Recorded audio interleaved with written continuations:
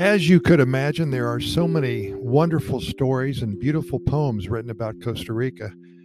Last night, I spent about an hour on the internet, and most of these poems that I found, they don't even have the people who wrote them, but they do have dates. This is from 2008, and I really kind of like it. It's a short poem, and I just want to read it to you.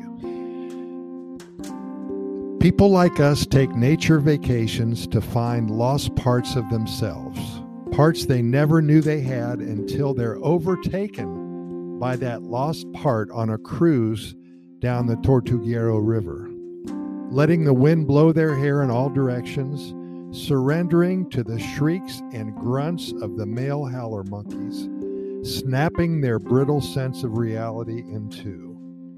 Whatever we found that Saturday afternoon, with the wind in our faces and the sun beating down on our backs, has awakened something deep inside of us, something telling our souls to return to this place where the green sea and leatherback turtles come each year to lay their eggs.